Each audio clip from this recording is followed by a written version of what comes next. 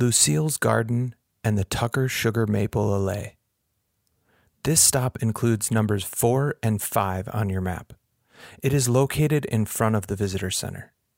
Lucille's Garden was the first garden visitors enjoyed when the Botanic Garden opened in 2014. Named for an avid gardener much loved by her family and friends, this small garden provides a lovely welcome, a shaded spot to sit, and a charming space for small weddings. Its plantings are both interesting and beautiful throughout the season, and include hundreds of hyacinths and crocus in the spring, 90 allium globemasters in early summer, fall crocus in September, and wild ginger throughout. The lovely old mulberry tree is especially interesting. This species releases its pollen in the spring at over half the speed of sound, the fastest motion yet observed in biology.